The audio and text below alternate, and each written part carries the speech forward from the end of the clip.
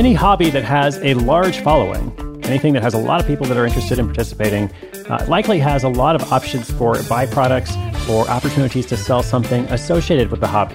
This could mean a lot of different things. I'll talk about some options at the end of the episode. Today, we're going to look in particular at the hobby of wine, or I guess you could say the passion, the industry, whatever you want to call it. In today's story, when two fashion-loving friends go in search of a business opportunity, they discover a bright future selling Cork sunglasses to wine aficionados. I'll tell you where the idea comes from and how they made it happen. And we'll look at that question of byproducts, additional opportunities, and so on right after the story. I'm glad you're here. My name is Chris Guillebeau. That story's coming up in just 30 seconds.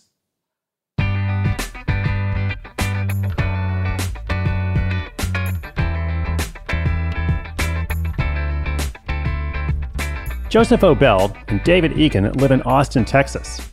Both are young professionals, with Joseph working as a construction litigation attorney and David in finance. As friends, they bond over fashion and wine. In fact, for them, enjoying a glass of Cabernet can turn a regular day into a cause for celebration. Now, Joseph has been a working attorney for several years. The hours are long and the work demanding, but at the same time, it's a well-paid field that comes with its own job security. David personifies the side hustle spirit a bit more.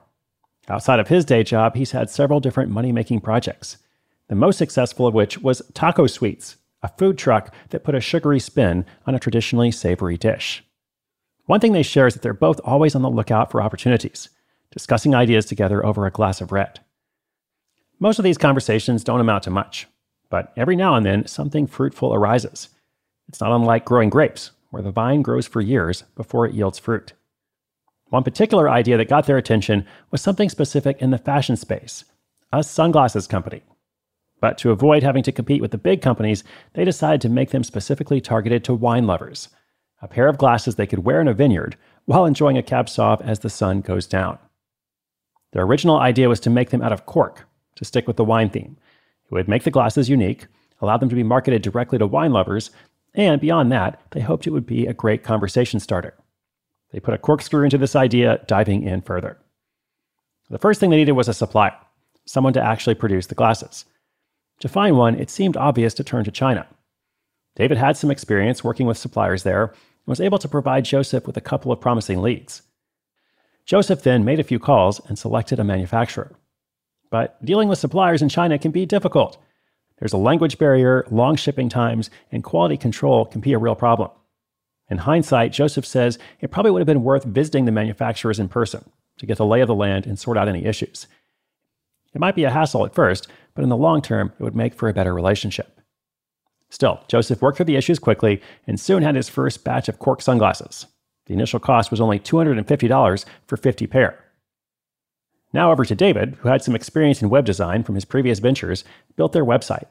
And with that, it was time to celebrate. Vineyard Sun, their new side hustle, was officially open for business. They committed to investing the profits into buying more sunglasses and trying to grow things further. Since they were very happy with the quality of the Cork product, which actually floats in water, by the way, they thought about cold calling a batch of wineries to try to sell them directly. Now, most people hate that approach, but Joseph was committed. He figured, why not?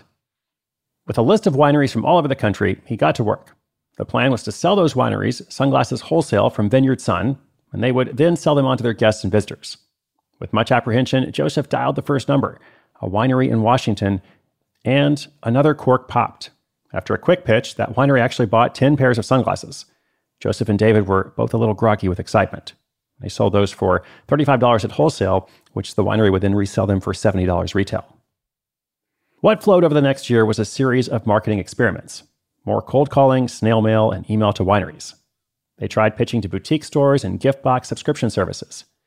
What worked the best was building up a following on their Instagram and Facebook accounts. It's helped get the word out and produce direct sales. Also, having a brand with an online presence makes things seem more legitimate when they're cold calling. They were also featured in a few publications around Austin. These efforts led to sales increasing steadily in the 2.5 years since launch. In fact, they've already launched a new style. Now they have Syrah and Cabernet Sauvignon. This is for sunglasses, by the way, not wine. But if things continue to go well, perhaps we'll see Merlot and Shiraz in the future. That brings us to today, where, like a fine wine, Vineyard Sun has only gotten better with age. The side hustle is now at the point where it's consistently bringing in $500 profit per month. While that's nowhere near enough for a full-time living, that is their eventual goal, to sell enough pairs of sunglasses to wine lovers all over the world that Vineyard Sun can become Joseph and David's primary pursuit.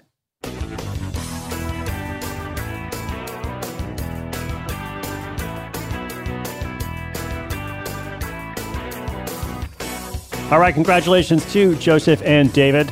Now, as mentioned, markets with byproducts, offshoots, and additional opportunities, there are just so many.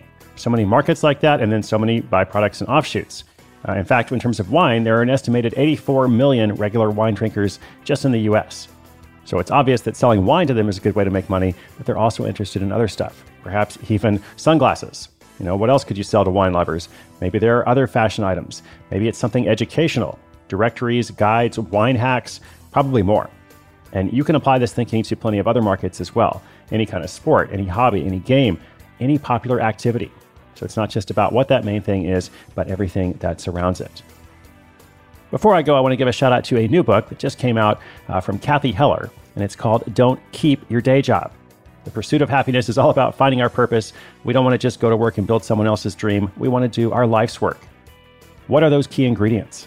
Well, that's what her book is all about. Don't keep your day job. Ask for it at a bookstore near you, or of course you can check it out from your favorite online retailer. All right, inspiration is good, but inspiration with action is better. Today's show notes are at sidehustleschool.com/1053. That's episode 1053. Thanks so much for listening. I'll be back again tomorrow, so be sure you're subscribed. My name is Chris Guillebeau for Side Hustle School.